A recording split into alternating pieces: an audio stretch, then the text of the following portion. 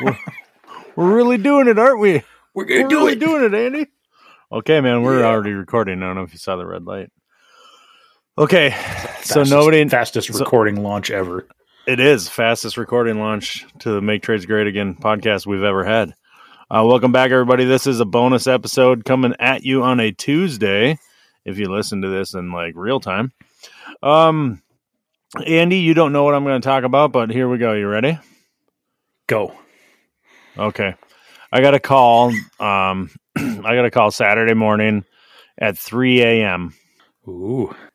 And I was in a hotel in La Crosse, Wisconsin. So there's, and it was a local number that called me. And I recognized kind of the prefix of the number, not the area code, but like I knew what town it was coming from, right? You know, Sure. I'm sure you got towns in your area. You're like, oh, this number 444 is always from like this area, right? Okay. Right. Well, anyway, so I actually was in the hotel. I woke up and I don't normally. It must just because I sleep in a hotel. Woke up, saw the phone was ringing. It's 3 o'clock in the morning, and as I picked up my phone and looked at it, it stopped ringing, and I'm like, oh, well, it's 3 o'clock in the morning, so no big deal. If they need me, they'll leave me a message, right?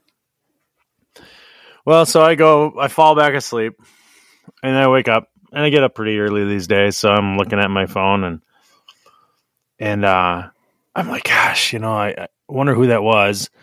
Maybe I know them, maybe I just don't realize it, and so I checked. I have an app on my phone. I can, look up phone numbers. You probably have one too, whatever. Sure. Yeah. And looked it up, and I saw what town they're from, which is where I thought they were from, but I didn't know the people. And I looked at my like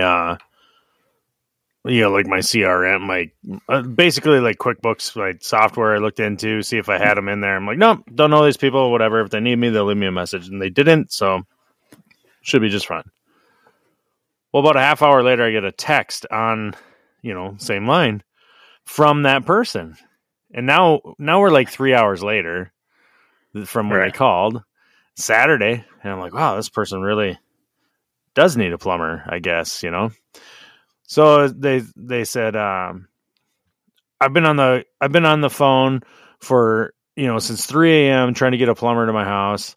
Got a main drain with sewage backing up into the bathtubs in the basement, and I've got a company coming, but if you can get here faster, I'll cancel them. You ever have a call like this? If you can get here faster, I'll cancel with the other one. Yep. Yeah. Okay. So right away, I'm like, I don't think I want to work for this person because, if I was the one on the, trying to get there to help them, like this other company is, they probably bending over backwards to fit him in. And this guy's just going to drop you like a friggin' bad habit, right? Yep. So I'm like, oh, well, I said, I didn't say anything. And then a couple minutes later, I said, I can't get there until late this afternoon at the earliest. Because I was 3.5 hours from my house in the first place. Sure. So a few minutes go by. Another text message comes through. Now, mind you, I didn't try calling them back. They contacted me through text after calling and not leaving a message. Like I didn't even reach out to this person. And so I had to read this next message a few times and it's not that earth shattering or anything, but I had to read it a few times because by now I kind of have like this bad attitude, right? And I know myself well enough to know that if I'm already like annoyed, I'm probably I'm misinterpreting what this person is saying, right? So I read it, and here, I'll read it to you. And I'm totally going to have to try to read this without like an attitude. You know what I mean? Right.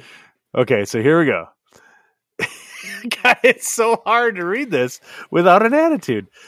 Do you even service the Orrock area? Okay, so the people live in this town called Orrock. It's Orrock.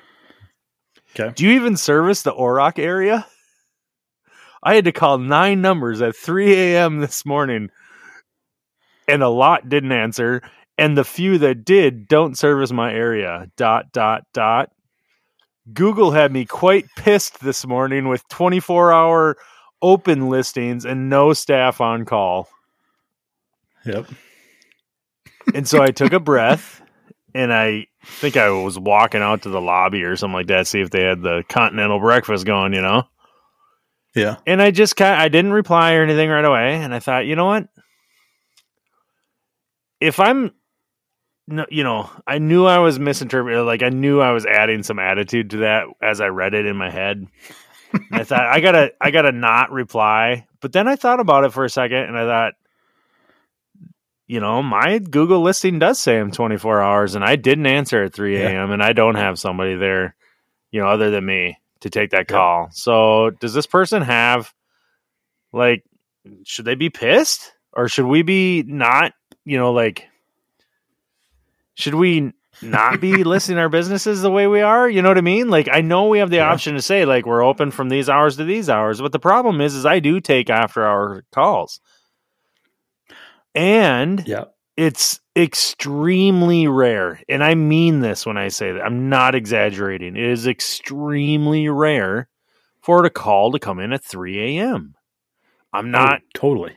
I can't even think of another time that a call came in at 3 a.m. I've gotten calls at like 5:30, 6 a.m. And those are people panicking, having just woke up and like, oh my God, I have no water or something like that. You live in a cold climate. You've been through that before. Yeah. It's part of the reason why we list 8:30 to 4:30.